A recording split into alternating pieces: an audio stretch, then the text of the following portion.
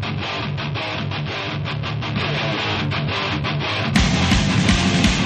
are now listening to the Numb Bills Fan Podcast! Cheers! With your hosts, David Palermo and Adam Deacon. Find us online at numbbillsfan.com.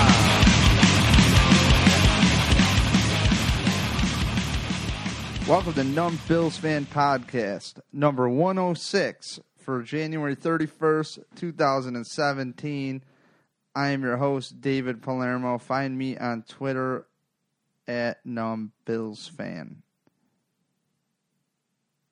Yeah. It was a hell of a lead, and I left open for Adam just to go in there. And, we really don't practice this. And sometimes they leave him hanging. So if it's a little awkward, that little voice you heard was Adam Deacon. You can find him on Twitter, NumbBillsAdamD. Say hi, man.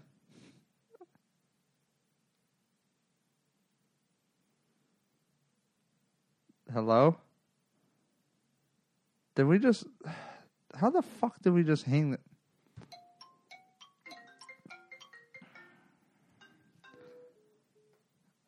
I don't know how this is going on right now, but, we lost our trusted Deacon.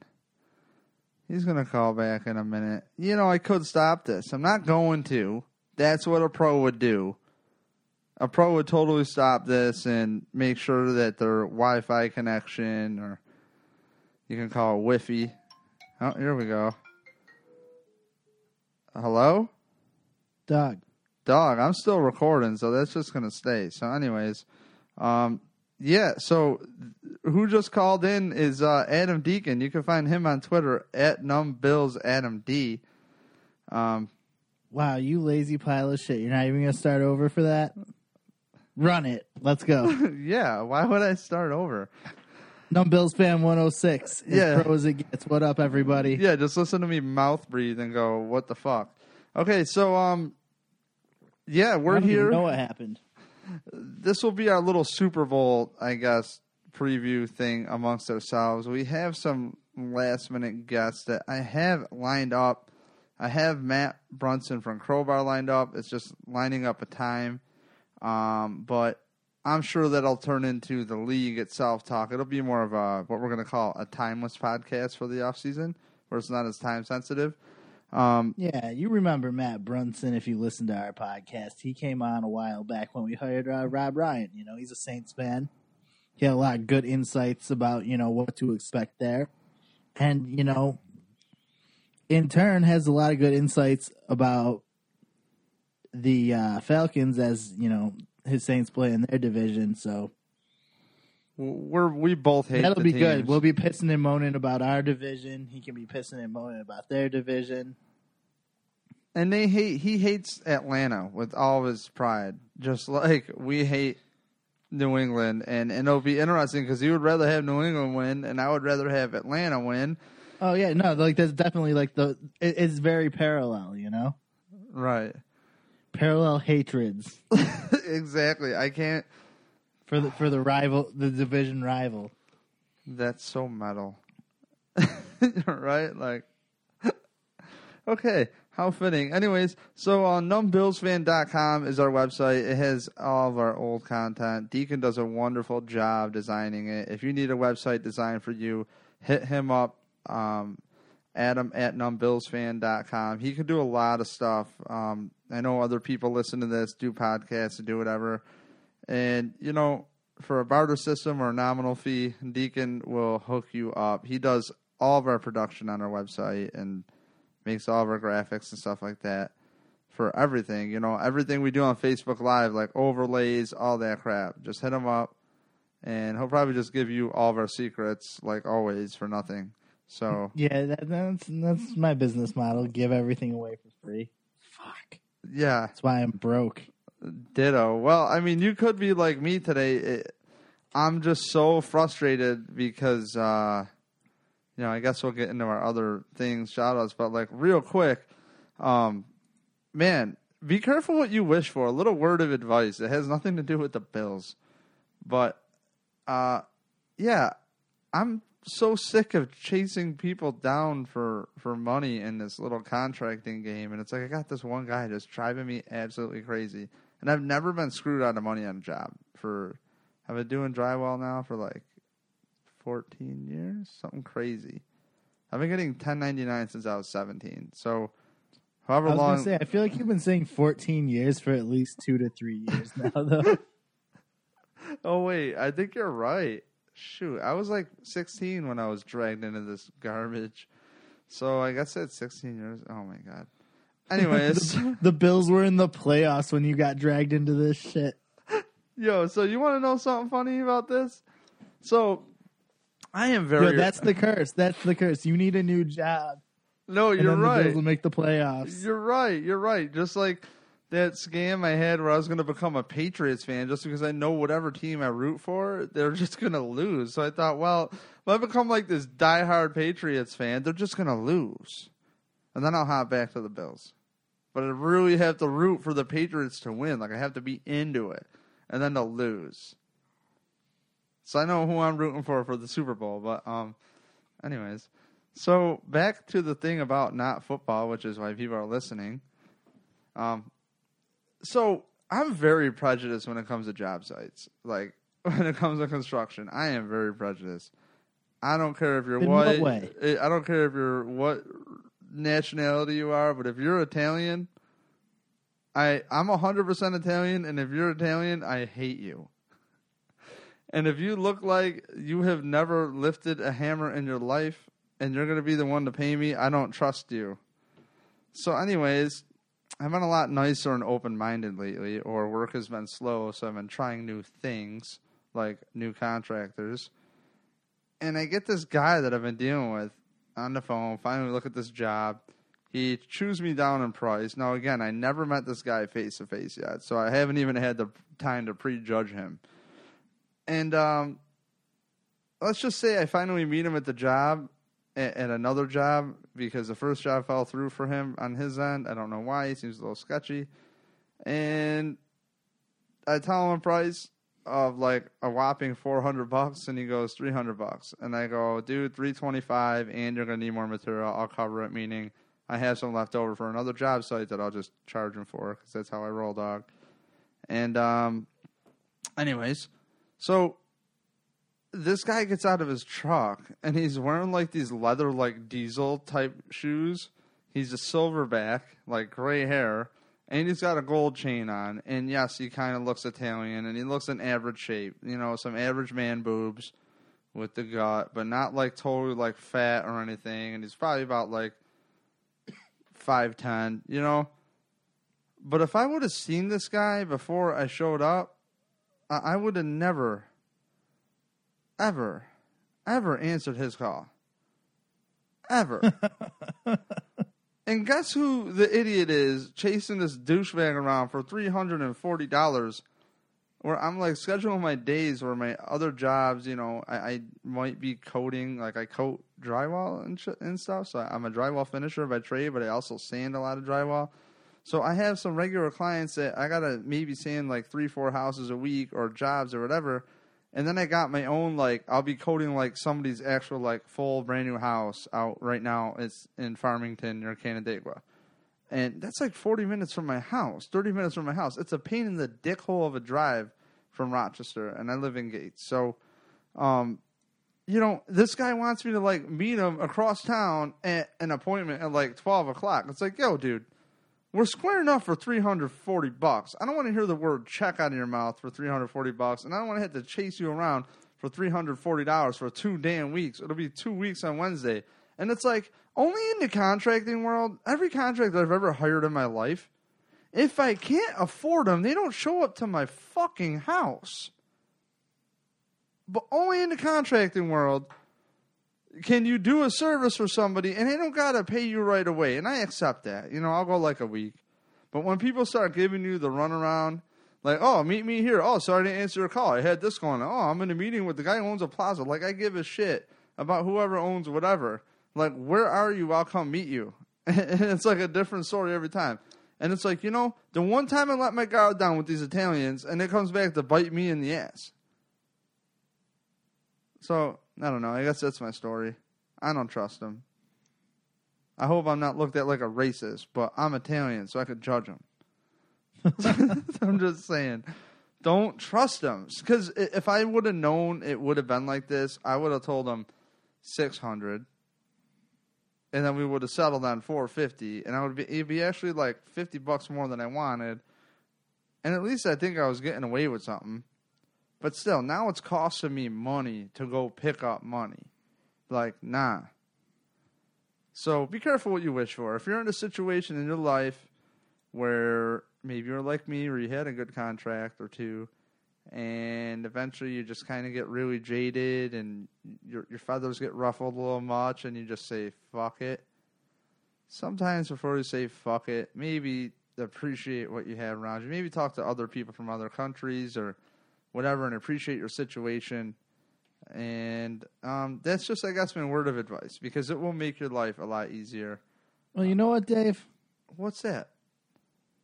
On the flip side, you know, there's people who don't have a job, like Bobby April, John Blake, Aaron Cromer, David Lee, Catherine Smith, Dennis Thurman. I think Catherine Smith is staying. No, she's gone. Really? Yep. Okay. Yeah, there's a couple other names on that list too that I'm not even gonna bother with. But yeah, a bunch of coaches from the previous staff were let go. So careful what you wish for. Or maybe, I guess, careful what you bitch about, right? Yeah, for real. So, oh man, I don't know, dude.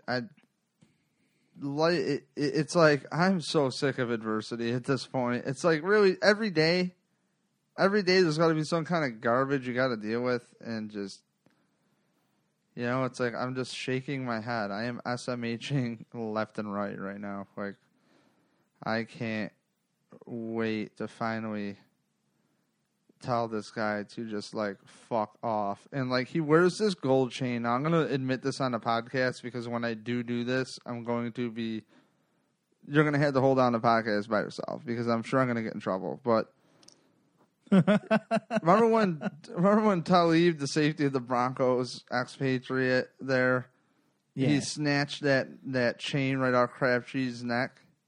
Yep.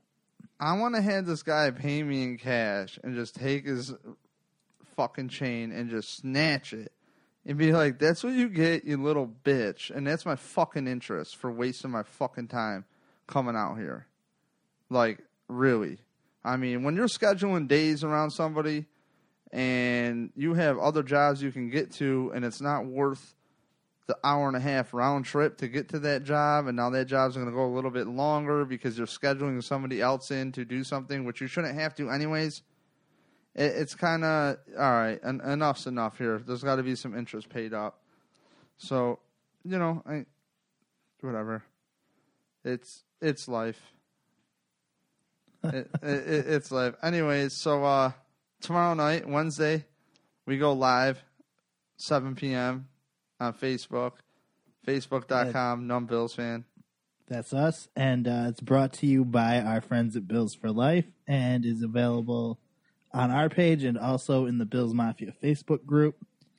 If you're not a member of that, get over there. They're about to hit 60,000 wild ass Bills fans, all sharing their opinions. I mean, arguing.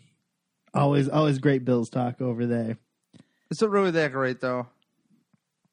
Some of it really is, you know. I like it because, you know, if I were to say that there weren't some people who post some shit that I read and then I go, I never thought about it like that. That's a good point, you know. I'd be lying if I said that didn't happen. But there's also some shit that I read where I'm just like, wow, I'm like a whole 3 points more idiotic than I was before I read that. My IQ went down. So I mean, you know, it's an even balance, I guess. Well, dude, but you know, you can't take away from it that it's giving you a full 360-degree perspective of what's going on around the fan base. You get everybody's input, for better or for worse. Oftentimes for worse, you know, like you said. I was just on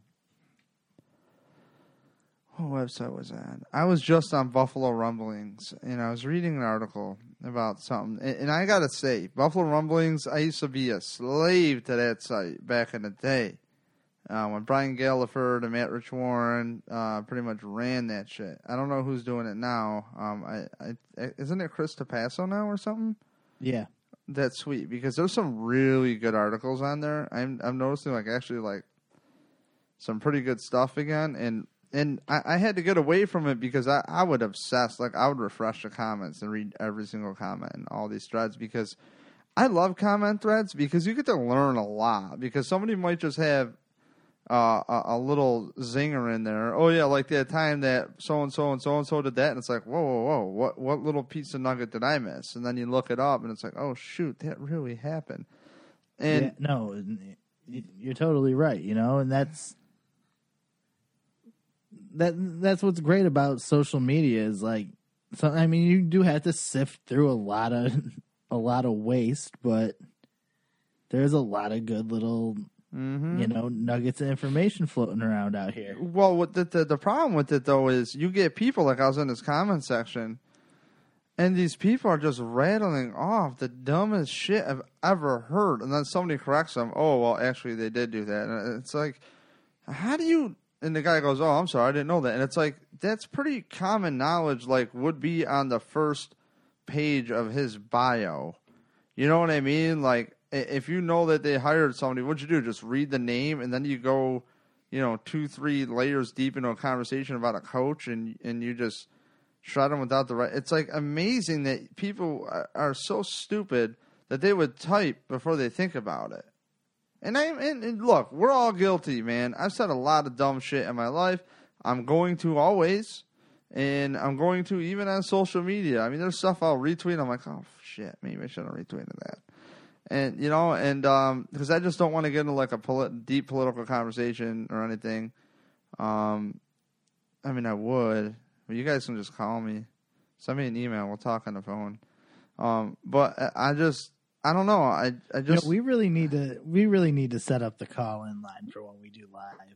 I know the call line would be so freaking funny. We got to get the biggest dopes. We got some big off-season plans, by the way. People want to know about the Senior Bowl. We have our very dear friend Tim Avery coming on our podcast to talk Senior Bowl. He took some notes, and Tim is the shit, man. One of the nicest, most genuine people you'll ever meet in your life. And he pretty much books everything at the Bug Jar in Rochester, so anybody who is around knows that stuff. He's really cool, level-headed, good-ass dude, huge Bills fan. And he's he calls me up. I'm at work the other day. I'm on my little drywall stills doing my drywall thing, coating some ceiling. And he's rattling off names. Oh, man, I like so-and-so. I'm like, dude. He's like, are you going to come watch the Senior Bowl? And I go, what are you talking about? And he goes, oh, I'm going to go down to Dick's. He's such a sweetheart. And I'm like, well, no, I'm working. I'm 40 minutes from home. Oh, really? Yeah. I mean, and it was just sweet that he called and thought about me to watch it with him. So I was stoked. And I go, dude, actually, I don't know that much. I just hear what I hear about some prospects. But those guys in the Senior Bowl, the meat and potato guys that I'm really interested in.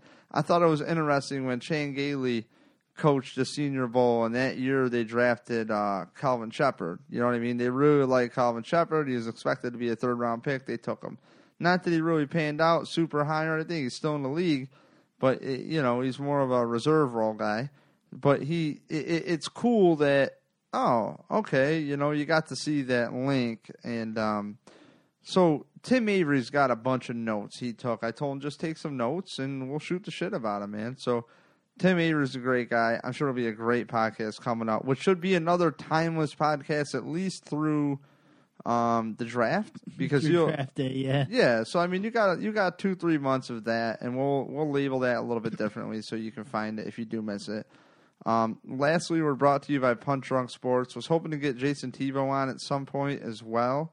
He is a big ass Atlanta Falcons fan. But either way, again, we'll probably line him up at some point, whether they win or lose, or hopefully beforehand. And I would like to talk to diehard fans this offseason of other teams, especially people who can talk well, like a comedian, and really get their perspective on their team. And I can't wait to talk to Matt Brunson again because they hate the Falcons. I want to know why. Like, why do you hate the Falcons? Like, why does this rivalry exist? Why do you hate that? For the same reason we hate the Patriots, because they show up and fuck our team up.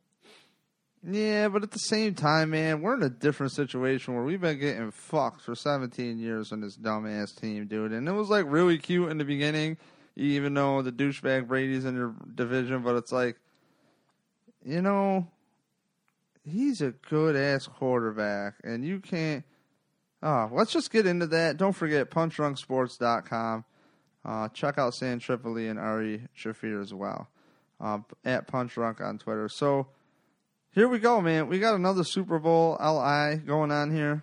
So, Patriots, Falcons. The Falcons have been exploding offensively this year, and it's, you don't got Mr. Gonzalez there at tight end either. And pretty much Matt Ryan's been forced to throw this ball around to other peeps. Mohamed Sanu is looking dynamite, man. Like, you could argue he could be a number one on somebody else's team. They got a good-ass freaking run game. They got, what do you see in Atlanta, man? Right off the bat. Arguably the best wide receiver in the game.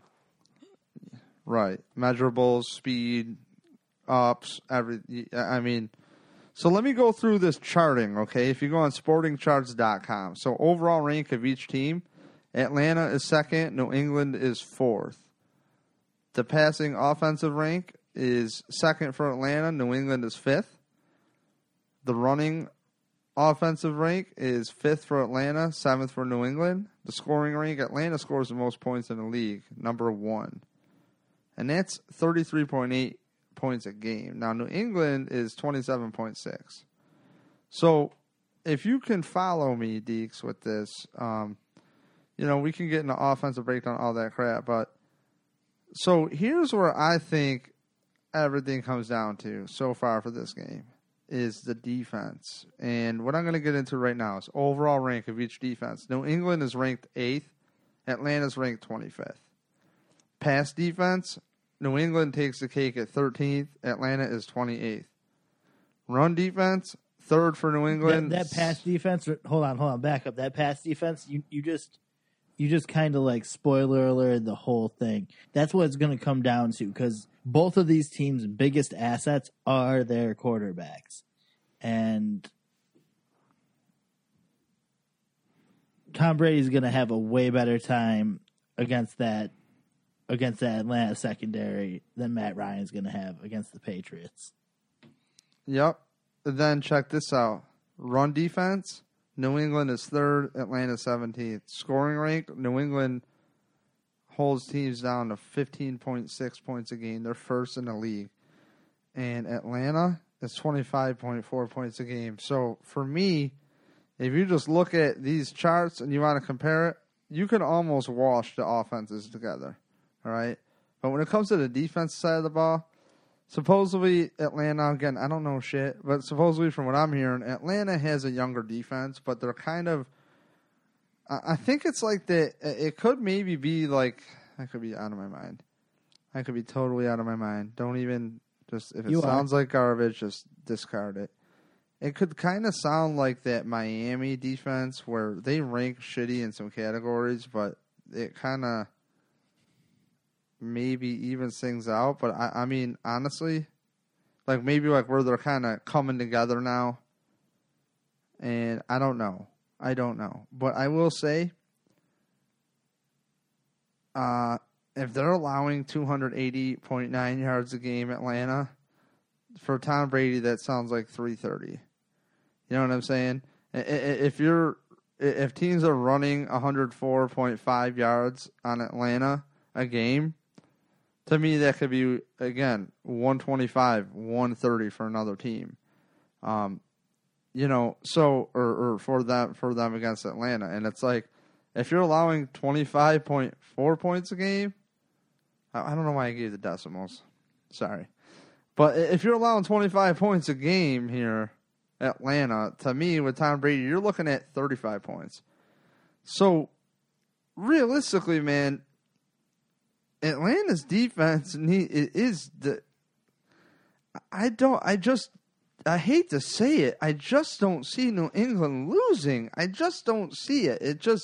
They actually have a very good defense as of lately. You know what I mean? The last few years, they've had a very good defense. And that Butler kid has come around. They like to say, about teams every year. They got hot at the right time, and they really did. At the same time,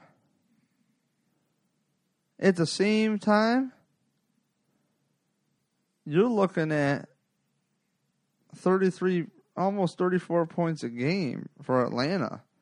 Do you know what I mean? So, with Bill Belichick, what did he do with the Buffalo Bills when he was the Giants' defensive coordinator? He let Thurman Thomas have the day of his life. MVP type day in the Super Bowl, right? What do you do with this? They were saying the same thing with Le'Veon Bell and Antonio Brown a couple weeks ago. You know what I mean? For the Patriots. And it's like, you can look at the blueprint of let them run the ball, which, by the way, Atlanta runs the ball like a monster. You know what I'm saying? Like, they can definitely do some damage. But, man, like, these teams are even on big plays passing the ball. You know what I'm saying? It's like, I don't know. Their defense is obviously what this game is going to come down to. I know it sounds simple and stupid to say that. I know it sounds lame. But really, whoever makes the least amount of mistakes, I know that's football. But I just look at the Patriots like this team that no matter what, I mean, it was kind of cool not seeing Tom Brady play because you get to see coaching from Bill Belichick and you get to see and appreciate, his ways around the ball and his different schemes and different ideas. But it might not even be Bill Belichick. I mean, a lot of people say that he's just a very good CEO. Like, don't get me wrong, he's involved with Matt Patricia defensively. He's involved with Josh McDaniels. Like, he knows all the way around everything. But they come up with the game plans. He's really... I mean, he's the common denominator. He's the one guy who's been there for everything that's gone down. He's been there, for every Super Bowl appearance. He did it before Matt Patricia and Josh McDaniels, Right. I mean, I just don't think that there's a big gap defensively between these two teams. But, it sounds so cliche, but if Atlanta could stop the run and rattle Tom Brady, which I don't know what they're capable of. And we all talk, you got to rattle Tom Brady. You got to get to him. Look, one thing I don't understand is remember when Phil Jackson threw like a dude. Said than done, man. Remember when Phil Jackson threw a dude out there on the court? I forgot when it was. It was in the finals somewhere, I thought. And he just had him like irritate a player. I forgot who it was. I don't think it was Patrick Ewing. I'm totally out of my mind. But like Phil Jackson just like threw a player in there to get this guy to just like lose his shit and like foul out eventually. Or he got kicked out of the game. I don't know. This is all hearsay. Pretend this never even happened. Like, why can't these teams just get some... Watch the 30 for 30 about the bad boy Detroit Pistons. I mean, that's what they would do with Bill Laimbeer. They'd have him go out there and just like... I did watch that, actually. That's a very... Like, rough dudes up and get in their head, get them on tilt, and get them playing sloppy. Like, you know what I mean? He was... He got Larry Bird to actually, like, swing on him. Oh, I remember that. Dog, like, you want to talk about that? Like, get in their head, good, but, like, get to Brady. That's everyone's solution, but it's easier said than done. And the guys over at Bleacher Report this week, whichever one of Phil Simms' kids reports over there. I think it's Matt. Chris, Matt, Chris. Oh, I think it's Chris actually. Chris. Yeah, it's Chris.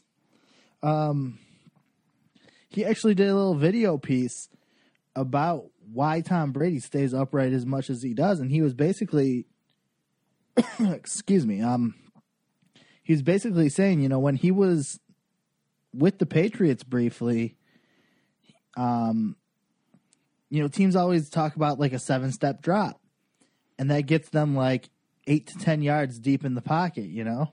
Mm-hmm. And he was saying how up there in New England, they're coaching to get like 6 to 8 yards deep in the pocket, to have a much more shallow pocket. And what that effectively does is makes it so the edge rushers have to take kind of like an around the corner approach to get to him, as opposed to just like bring that like that steeper angle, you know, a more direct steep angle right at him. Oh, it makes perfect sense. You know, he has to run right at the right tackle, and then not necessarily the right tackle, but run right at the tackle, who then has the opportunity to just kind of walk him sideways. Not to mention the fact that we're talking about Tom Brady here, who is going to get, you know, about 7 yards deep and then throw the ball. Remember when he would just stand up straight, like nothing's going on, like he's just like looking down the damn driveway with his broom in his hand. 2-3 steps and just release. I'm just like, yo, how do you do this? But sometimes he'll drop back like, and then he'll just like sit there with there was like a few years ago, he'd just sit there with his legs like straight, as if he's like almost at the end of his driveway, just like holding a rake, like checking out the freaking neighborhood. And I'm like, really? Like, you guys can't, like, all I'm saying is, can the Falcons just like activate some dipshit and just have him maybe get on the field and give Tom Brady a late hit twice, maybe? I mean, just get it done early. Get it done early. That's it. Freaking sign Bill Lambier if you gotta. Just have someone go out there and hammer him after the play. What's Dennis Rodman doing? Hire Dennis Rodman. I don't even want to know. It's probably some freaky shit, man. I do have. Maybe I do want to know.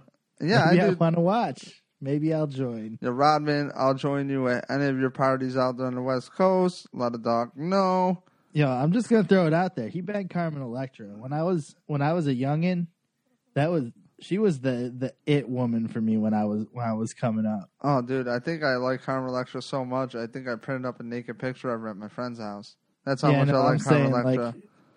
Like when I was first getting into masturbation, like she was the it woman. She was the hot ticket for you. That was it. Just game over. Yeah. Yeah, dude, I went with her and yo, man, I had this spot on my heart for Jenny McCarthy. Like, yo, I mean, back in the day, back in the day. Are you kidding me? Fucking tomorrow, and Jenny McCarthy wants to hang out. Like, yeah, dude, she was killing it. Yeah, oh, Jenny, I'm with you. Vaccines totally cause freaking autism. I'm with you. Let's go, girl. Let's fight this together. I know you're listening. You got this.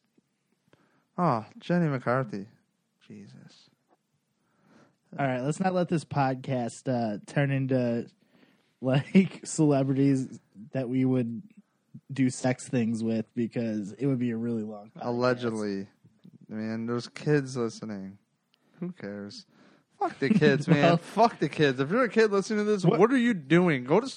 Don't go to class, actually. Class is dumb. Don't go to school. School's dumb, too. Just go do a trade school or something and try to latch on to, like, some college sports program. Come intern at Numb Bills Fan Podcast. Yeah, really. So, we'll pay you in table scraps. Yeah, we'll let you clean. You little fucking shitheads. Hey, man, you gotta be positive for the kids. All right. Holy shit, 34 minutes, and I feel like we haven't talked about anything important about this game. I rattled off a bunch of coaches that got fired, and I read off a chart. You told us about the Italian contractor with bitch tits. I hope he listens to this one day. This motherfucker. All right, so You know, we could just run that little segment like right at the very top of the show for like the rest of our like time as a podcast, just in case he does listen. Or like you could just cut that clip out and just like accidentally like text it to him. you know what I actually did do to him on accident is I took a picture of myself. This is so fucked up. I'm gonna lose all my credibility. I took a picture of myself. I meant to send it to my friend Summer, and I was like, "I'm so high," and it was a fucking selfie. At least it wasn't a picture of your fucking hog. And he goes back, and he goes, "Nah, I only saw my hog on Snapchat." So, which never been done. Not sending the hog. It's not even a hog. I can't even call it a hog. It's like a marker. It's like a marker. So You little Smokey. a little chub. He replied back and he goes, "Oh, great!" Exclamation point. And I go, "Ha ha ha ha ha! LOL. Wrong text. Meant to send it to my friend. He's always ripped at work," meaning me. Yeah. You're the worst. Man. No wonder he's not paying you. Yeah, really. Holy shit, this is a very good therapy session right now. So that's my... Anyways, for real, though, let's get into this. Tom Brady, I would like to talk about Tom Brady and also that Chris Hogan thing.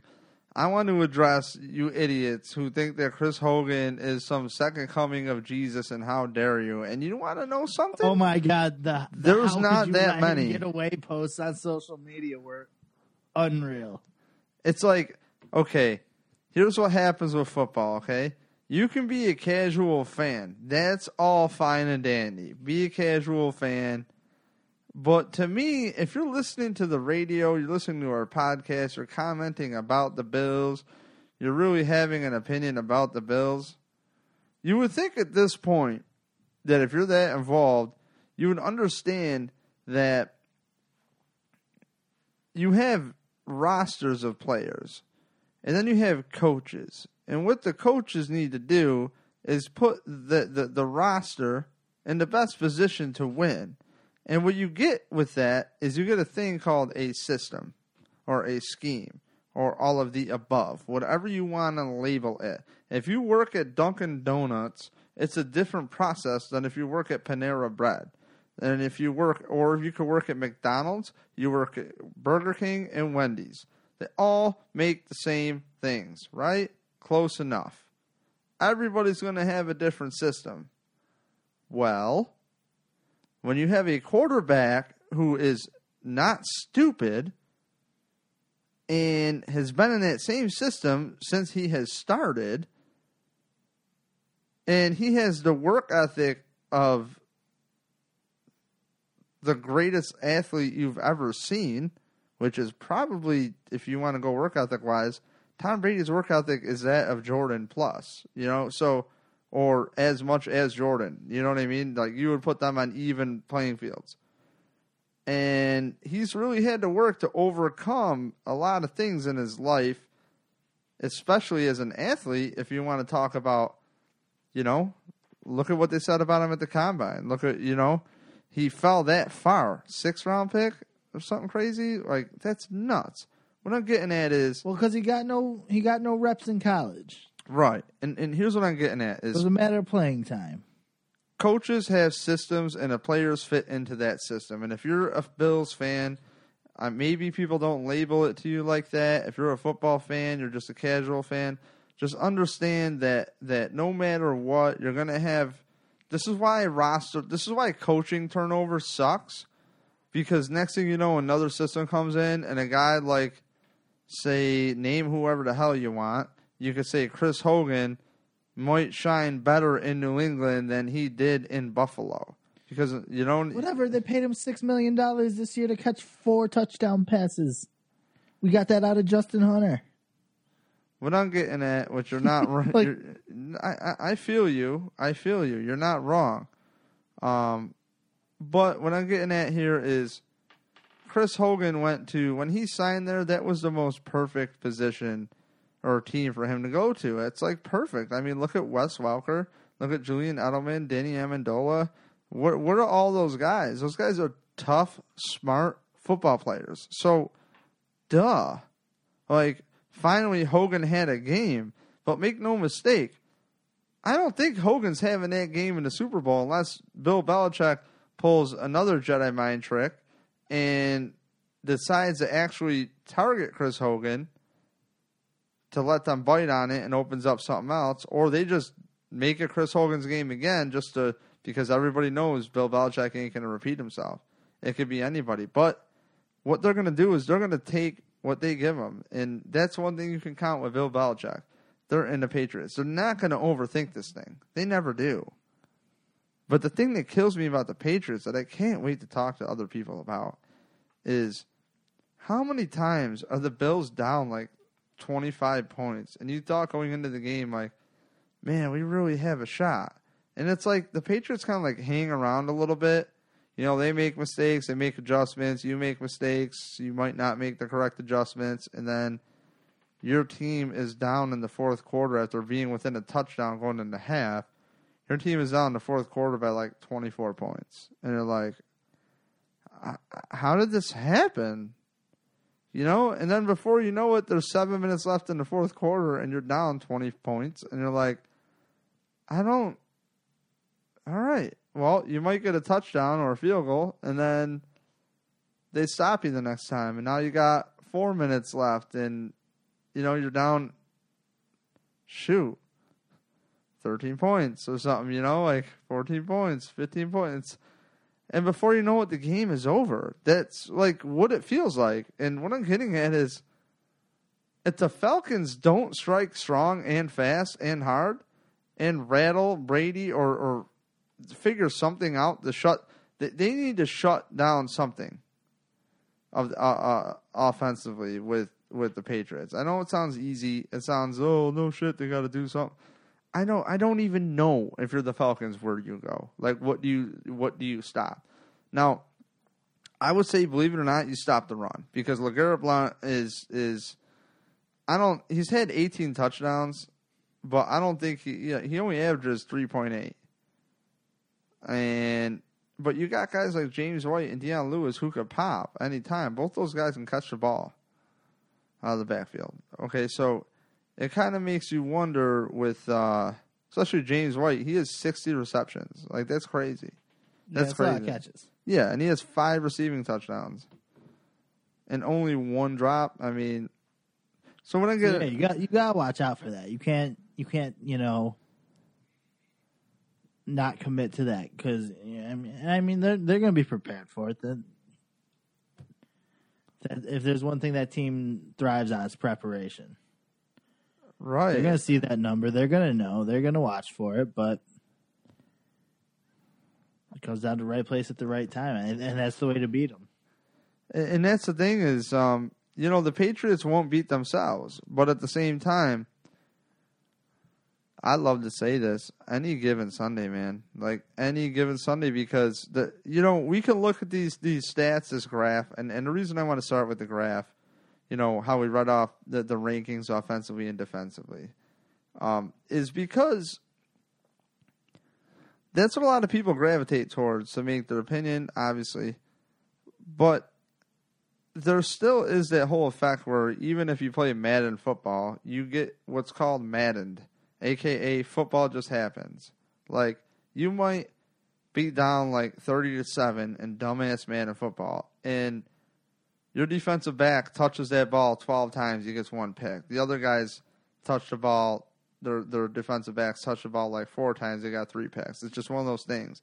And that's the thing is in real life, that dumb crap happens. And there could be a situation where there's an unfortunate safety on Brady again. There's unfortunate whatever. Anything can happen. And hopefully for the Atlanta fans or for Bills fans who want Atlanta to win, which is most of them.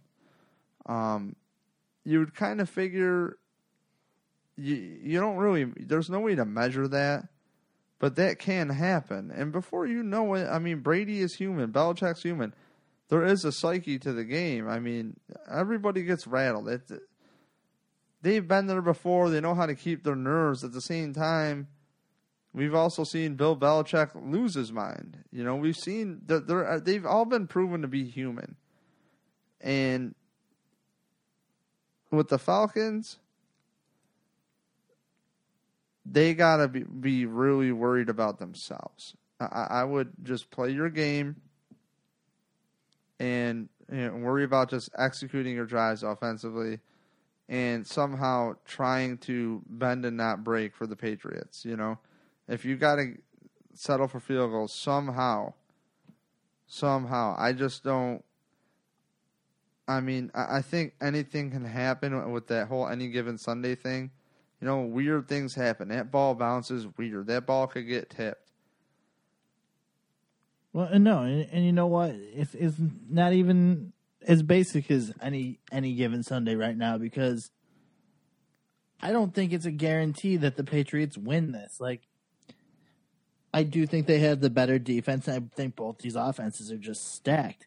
But, I mean, Matt Ryan is playing out of his mind. He is throwing to a Hall of Fame wide receiver in Julio Jones. You know, like you said, Sanu's, really just like, you know, come out just as like a completely redefined player this year, just completely, you know, reinventing himself and just killing it. Like it's not just any given Sunday out there, because this team has earned where they're at. They played their asses off to get to this Super Bowl. And not to discredit the Patriots, even though I fucking hate them. You know, they've worked their ass off to get where they're at too. But it's just happened so many times that you kind of expect it from them now. And I think that's why we're sitting here having a conversation about like, oh, well, any given Sunday. Because it's just been the same scenario so many times, but I really think, you know, the Falcons have a shot at this thing, man. If we're gonna, you know, make a prediction, I'm not gonna predict one way or another, but I think this game's gonna come down to like a single score. It's gonna be 8 points or less. I know it's gonna be a close game. I'm hoping for the best. These playoff games have sucked, and I'll be dead honest with you. If there was, Packers and the Cowboys was epic. That was a good game, but follow me here. If there's one thing though with the Falcons, they consistently put up points. I mean, they put up a lot of points. And they're gonna light that scoreboard up. They will. Well, here's the thing, though, that I'm getting at is there is that argument that was going on when they were playing Pittsburgh that, hey, who the hell the Patriots played? And now I didn't go through Atlanta's schedule this year, so I really don't know how hard their schedule has been. But I will say, you know, a lot of people question the Patriots, and, you know, they played the Steelers, but that's a Dick LeBeau defense that the dude after Dick LeBeau left for Tennessee, the defensive coordinator there now runs the same thing. So, you know, Tom Brady has had very good luck against the Dick LeBeau defense. So, it's almost like who have they faced? You know, the Patriots. I mean, they have a similar schedule to the Bills, you know, and let's be real here. No, I mean, they had the Bills twice, and they had the Jets twice, and the Dolphins twice. They had the Rams. They had, you know, the Rams, the Browns. Bengals weren't good this year, you know, just. So, I mean, you know, but still. They won all of those games except for 2. And one was a shutout against our Bills. Yeah, and versus Jacoby Brissett, though. Right, which was ironic because I would love to talk about just like hit on that for a second. It's like when the Patriots are 3-0, oh my God, Bill Belichick is a genius. Even Brissett comes in, they win, but then the Bills beat him. Well, it's Brissett. What do you expect, man? It's a Brissett. There's no Brady. Oh, but okay, freaking Bill Belichick's balls in your mouth when they're 3-0. It's like, stop, man. They were still doing good when the Bills beat them. I will stand by that. Now, were they with their pre-Super Bowl drama going on with Belichick too? Oh let's talk about that. With Belichick, not directly with Belichick, but obviously he's going to be the thing that automatically gets tied in. Shanahan's playbook there, Kyle Shanahan's playbook, actually was missing for about a full 15 minutes the other night. Jarrett Bell from USA Today, and he contributes to ESPN. He figured out that Art Spander from the San Francisco Examiner accidentally walked off with Shanahan's bag. He got his bag back with everything in it, but man, you gotta wonder if maybe that got rifled through. That'd be pretty valuable information the week of the Super Bowl. And, I mean, of course, it's the Patriots, so there has to be some sort of scandal attached to this somehow. They have to accuse them of something, right? Well, I was just sitting down with somebody recently, and I was arguing with somebody about passcodes on shit. Like, you could take my phone, and I don't have any dick pics in there, but I might have, other stuff. And, you can look through all my shit. Same with my computer. I don't have a password on anything. I mean, come rob me. I don't care. Look. I hope he had a password. You know what I'm saying? I hope if I had sensitive ass material like that, I hope he had a password. But I'm sure Bill Belichick's freaking crony over there. The one guy behind the scenes, I forgot his name. He's like ex-military. The one that was probably designed or figured out, why don't we just run a different channel for the headset for Brady during the play? That guy, I'm sure he has something where you got shit. You could probably be in the same room as any Atlanta Falcon and get inside that Microsoft Surface. We're talking about a Microsoft product here. Okay? You're telling me that, Bill Belichick doesn't have access to their playbooks already? If Bill Belichick didn't have probably virus when it left the factory. Yeah, dude. If Bill Belichick doesn't have your playbook, I'm shocked. That's where I'm at. And it's totally cliche. It's totally cliche. If you want to keep that shit private in this day and age, you got tattoo it on your thigh. Yeah, but what if you change your system and your terminology? So they got lasers, dog.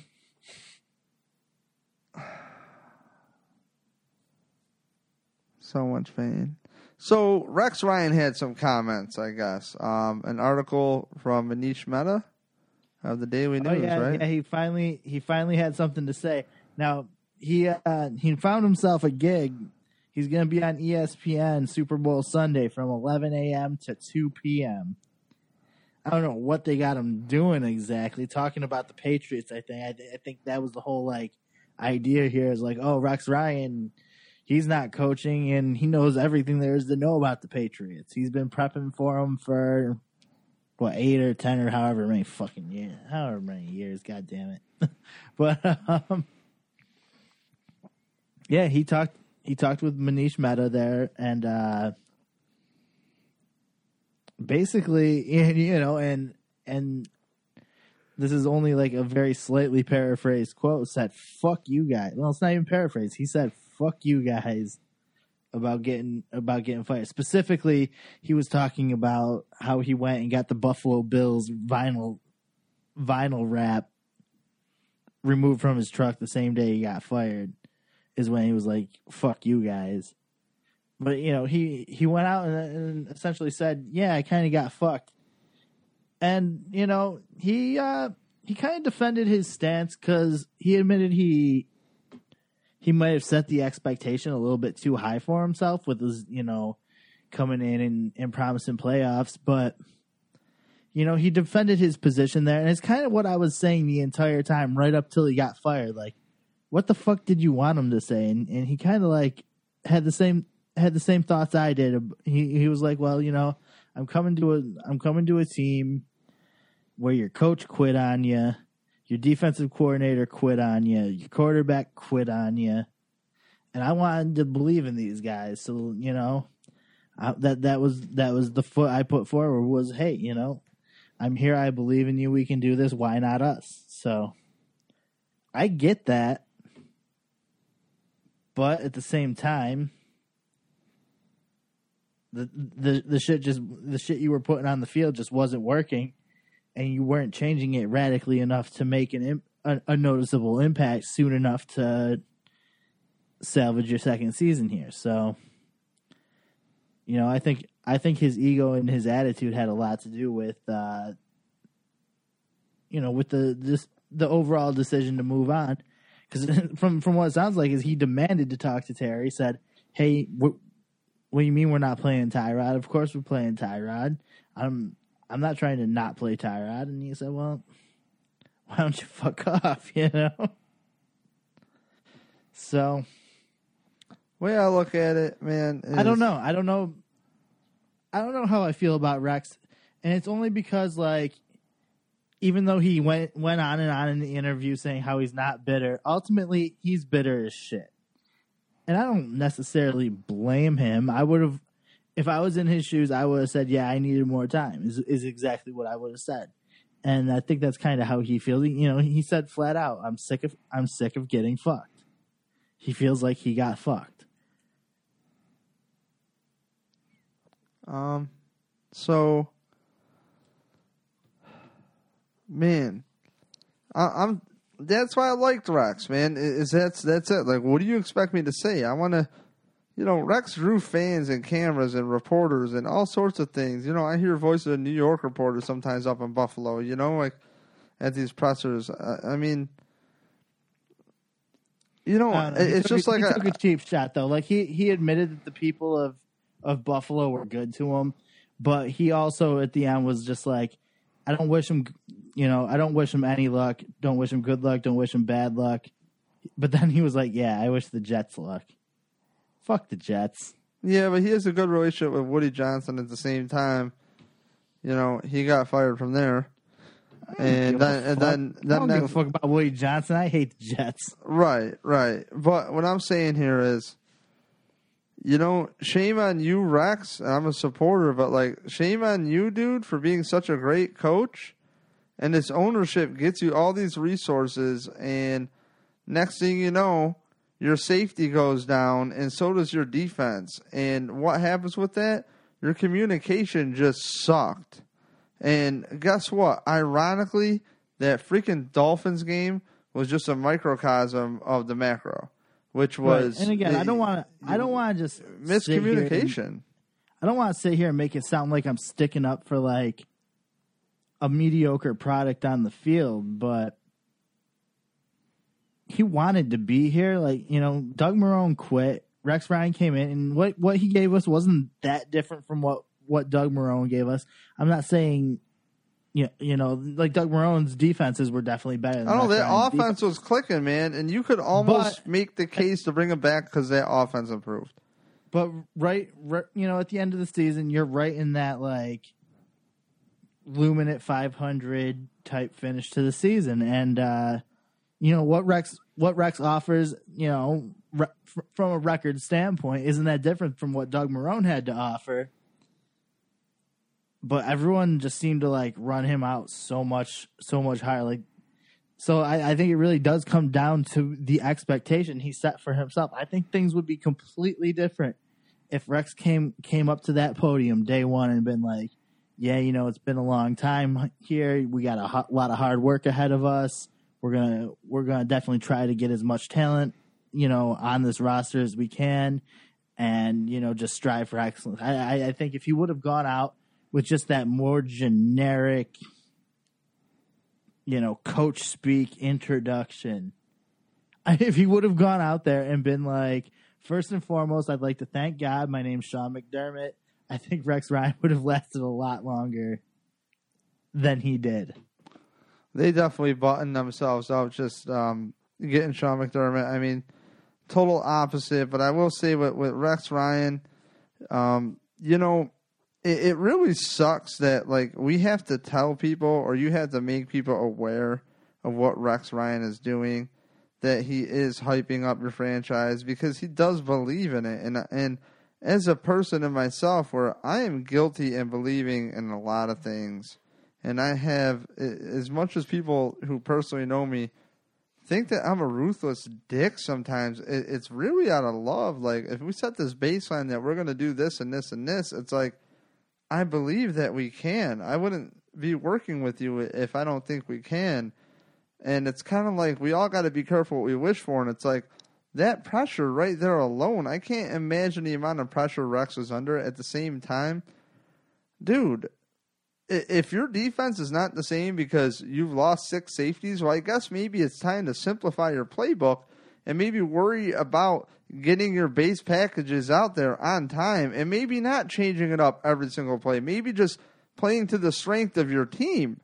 And it's the same shit problem I have with Doug Marrone at the end there, which is, don't tell me halfway through your last season as the Bills coach that you finally popped on tape about how C.J. Spiller was used.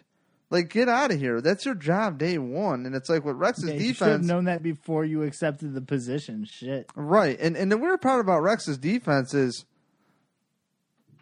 how many Pro Bowlers made it? You know, and say what you want about the Pro Bowl. Oh, so you're still only top quarter of the league? Good as a player? Okay, I'll take a lot of those on my team because there were freaking dry years where there was not a lick of a Bills uniform in the Pro Bowl. I thought for a few years in a row, definitely under Chan Gailey, I don't think anybody made it to the Pro Bowl during Chan Gailey. I don't think anybody. And if it was one guy, and it was Kyle Williams. Yeah. You know what I'm saying? Like, no, I mean, get the hell out of here. It's like, man, Lorenzo Alexander lit it up. I didn't even, I watched the highlights. I didn't watch the damn Pro Bowl. I heard it was actually, to read Lorenzo Alexander made it sound like it was actually a good-ass Pro Bowl because people were playing hard. I watched the highlights. Oh, shoot, dude. Yo, my phone might actually, I'm at 10% here. All right, so, yeah, as far as Rex Ryan's concerned, man, like, I hate that he feels that way. I love Rex Ryan, man. That guy will probably be my favorite coach for a long time. But I'll be honest with you, man, there's something about it. I mean, Rex is a gambler, and if he would have taken the job and they would have gone and made a deep run and, finished off with an 11-win season or something, he'd be sitting here looking like the slickest cat on the block because he came in here and ran his mouth and then made it happen. He took a gamble to try to get the big payoff there. Like, I think he really went for it all, man. He swung for the fences and he missed. The anomaly of it all is you got so many Pro Bowlers this year, and it just shows you that there are guys who do pay attention to the coaching, and it's like Kyle Williams on the defensive line, monster year. Lorenzo Alexander, outside linebacker, took to the coaching. Awesome year. Zach Brown. Rex Ryan's system is made for linebackers to shine. Zach Brown tears it up. You know what I mean? Stephon Gilmore. Count on him. A lot of picks this year. Best year as far as picks. Did he maybe not tackle as much? Did he whatever? Yeah, but you know what? I would love Stephon Gilmore back. Now that the dust is settled, we're objectively looking at everything again. I'm not as emotional. And it's like these guys shine. The anomaly is why the hell didn't you do more basic shit? And I know I'm cutting it so simple and stupid, but it's like, Rex, it's time to look at yourself, bud, and maybe say, you know what? I had all the resources, and I fucked up. Right, and you know what? Ronald Darby had a great season. He actually graded out 5th among cornerbacks. Really? But the thing that a lot of people aren't understanding, a lot of people are just like, oh, let Gilmore walk, let Gilmore walk. But the thing they aren't recognizing is Darby can't just plug right into that number 1 role. Like, Darby did well taking the number 2 guys. So if his assignments change, his his impact is going to change as well. His production is going to change. Well, when you talk, So I don't think it's just. I just don't think it's just a simple plug and play equation like a lot of people have been trying to make it. well, the thing that's ironic though is now I don't know what Eric Turner would know this better than us. Eric Turner at cover1.net. What's ironic is you had Walt Anderson on. Is that his name or was it Cole Anderson? The safety. Cole Anderson. Sorry. Walt Anderson's the ref that likes to screw everybody. That's right. I'm sorry. So Cole Anderson was on the John Murphy show with Sal Capaccio and Donald Jones. And he brought some insight into exactly what we talked about before, which is you got Leslie Frazier as a defensive coordinator. Well, he was on the practice squad with Leslie Frazier. He was also on the Eagles, Anderson, with the safety the Bills re-signed, core special teamer. He was on the Eagles when McDermott was on there too. Was the defensive coordinator. So, I believe in 2010. So what I'm getting at here is these cornerbacks are going to be asked to do different things. And one thing they constantly say is Tampa 2, Tampa 2, Tampa 2, Leslie Frazier, Tampa 2. And Leslie Frazier, I believe, was helped accredited with Lovie Smith of developing that. I could be wrong. Or not Lovie Smith, Tony Dungy.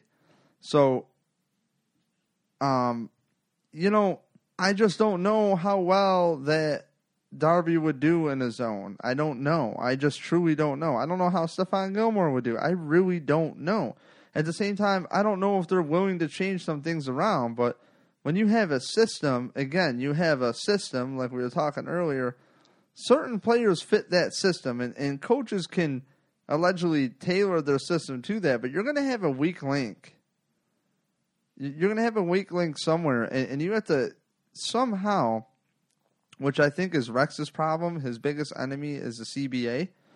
You have to somehow, in your limited time, from what I'm hearing from Cole Anderson here, is these guys just get to play. They show up in the defense, and they just play. And think Jim Schwartz defense for you fans out there. Jim Schwartz defense, they just hammer. They motor, they get upfield, they do their thing.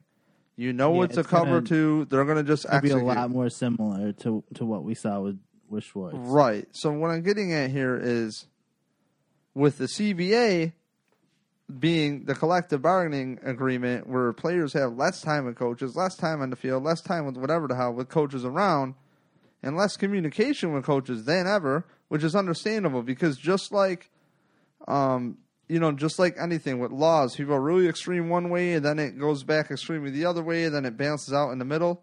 Well, the players got their way as far as practices, but I will argue any day of the week that the quality of football has gotten a lot shittier in the last 5 years thanks to this collective bargaining agreement.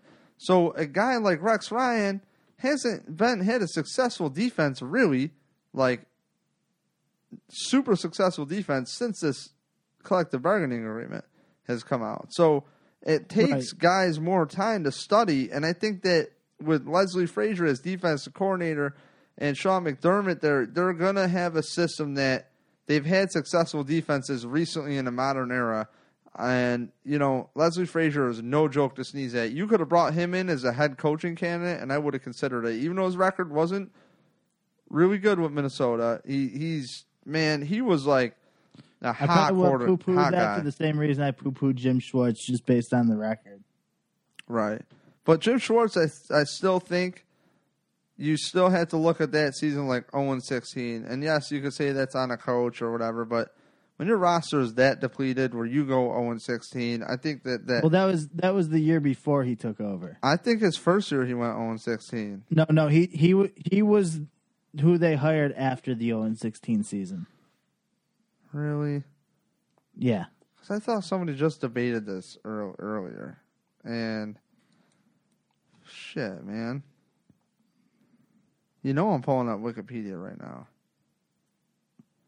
Oh, yeah, no, pull it up. Type it in. Lions seasons. Yeah, dude, 2009.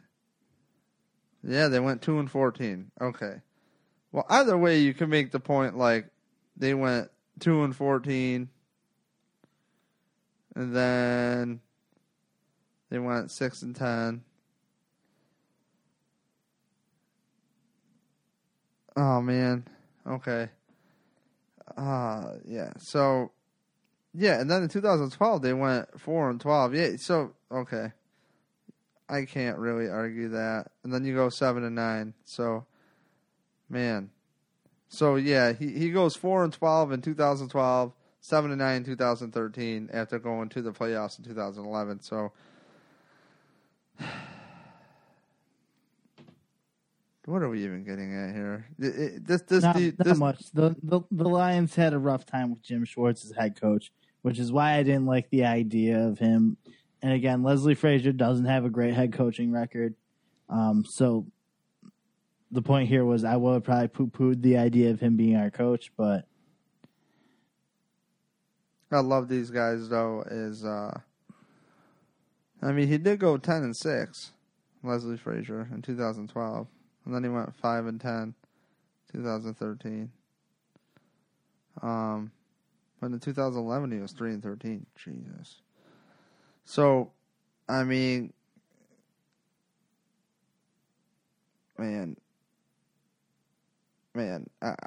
this defense is going to be better. It's got to be better because you just see the talent in the Pro Bowl and you think, okay, well, clearly they executed some good stuff if you got players there, you know.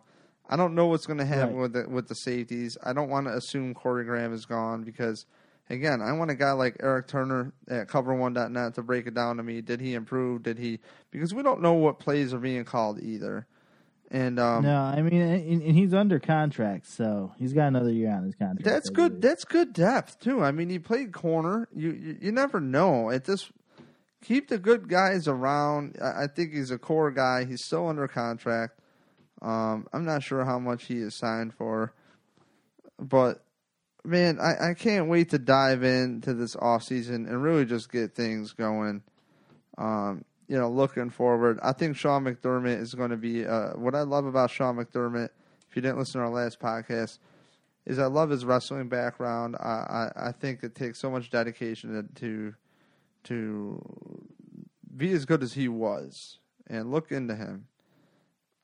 Look into his background on that because in order to be a very good wrestler, you have to be super disciplined. And that's also a guy with enough confidence to knock on the door at the Eagles and be like, let me in. And he just pretty much helped out. And I believe the scouting department. And then Andy Reid took him in under his wing and he was like his assistant. So I'm pretty stoked on Sean McDermott's work ethic, and you have to have a certain attention to detail, to pretty much have an inspirational story like he is, where he's never been a head coach ever in anything, and he's worked his way up to get there, and that's a great story. That's a really great story. At the same time, let's see if he wins. So. The way I would judge this offseason, guys and girls and in-betweens and everything else you want to be or you're not, just breathe a little bit. It's been a bummer. I will admit, I'm sure Deacon agrees, it's been a bummer having to go through a coaching change. I've been going through some personal stuff in my life, so I've kind of been checked out of this Bills thing for a little bit. Also, hence the lack of as many podcasts as we usually do. But it's like, man, I'm so exhausted of going through coaching changes. It's just really like, I'm not shocked, but it really bums me out because I want to like these coaches. I want to get to know them. I want to see them finally be able to execute. You look at a guy like Tom Brady. He's got to stay in that system for so long, and just, man, I would just love to see our players just finally develop, get in this system and develop and reach their potential while they're here. Not realize that, oh, wait, well, we didn't fit in that system because they ran that scheme. And it's like, man, I'm so sick of these hard-head coaches jamming square pegs into round holes. It's driving me absolutely bonkers. And I just really freaking hope for once that we can just hold on to a coach for 5 years. I just want to see what we would be in 5 years. I want to make it to the playoffs ASAP. ASAP. There is no reason why this Bills team cannot make the playoffs. There's every year we think that they can make the playoffs. Well, maybe let's see what our Bills team looks like before we start saying that, because we got like 25 free agents, man. Yeah, but a lot of those 20 out of the 24, one is re-signed, you know, and the rest of them were a lot of guys that were just freaking fill-in players, one and dones. And you want to know something? I look at a lot of those free agents as a blessing, because that could almost make the argument when we were talking about Rex getting fired.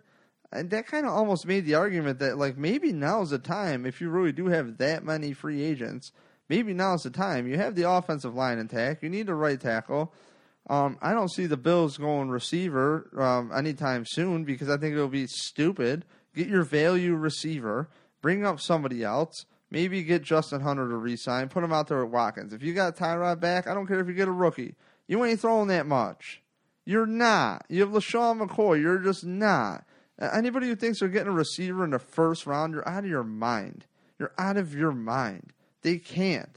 And if they did, I would be like, Doug Whaley has lost his mind. And that's when I would just really turn the cheek and be like, who the hell's idea was this? Because I can't defend Whaley on this.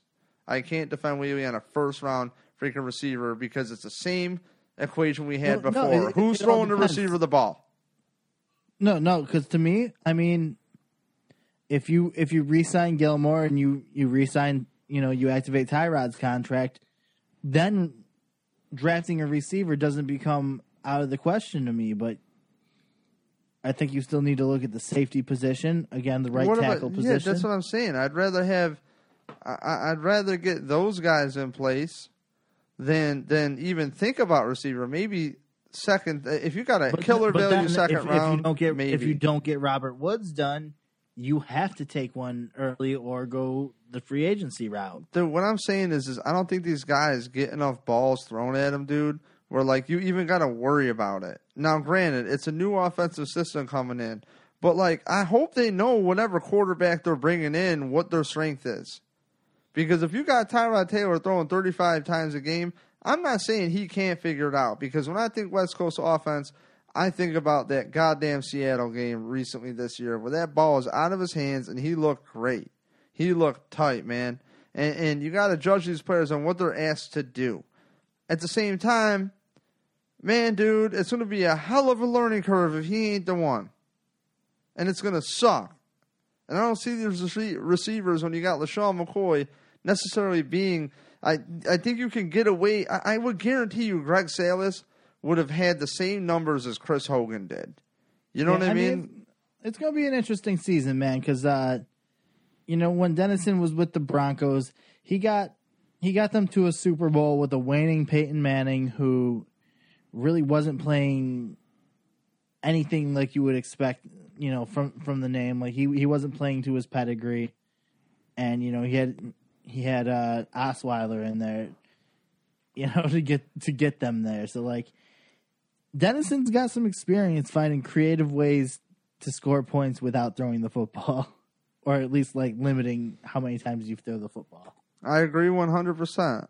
I agree 100%. Well, yo, I'm about good here. Yeah, I'm all set, man. Well, super long podcast. I'm into it. Thanks for listening to our life stories today. Please tell your friends, tell everybody about us. NumbBillsFan.com. We go live tomorrow. Brought to you by Bills for Life on Facebook. We'll be on Facebook Live tomorrow. I have a hockey game tomorrow at some point. I think it might be an early one. So if you're down, Deeks, we might have to go earlier. Whatever's clever, man. Okay, so yeah, BillsForLife.com, at PunchDrunkSports.com, at PunchDrunk on Twitter. And, tell your friends. Seriously, tell all your friends. If you enjoy this, let them know. We get a lot of traction with our Facebook Live videos. And, like, don't get me wrong, we love doing Facebook Live. It is fun.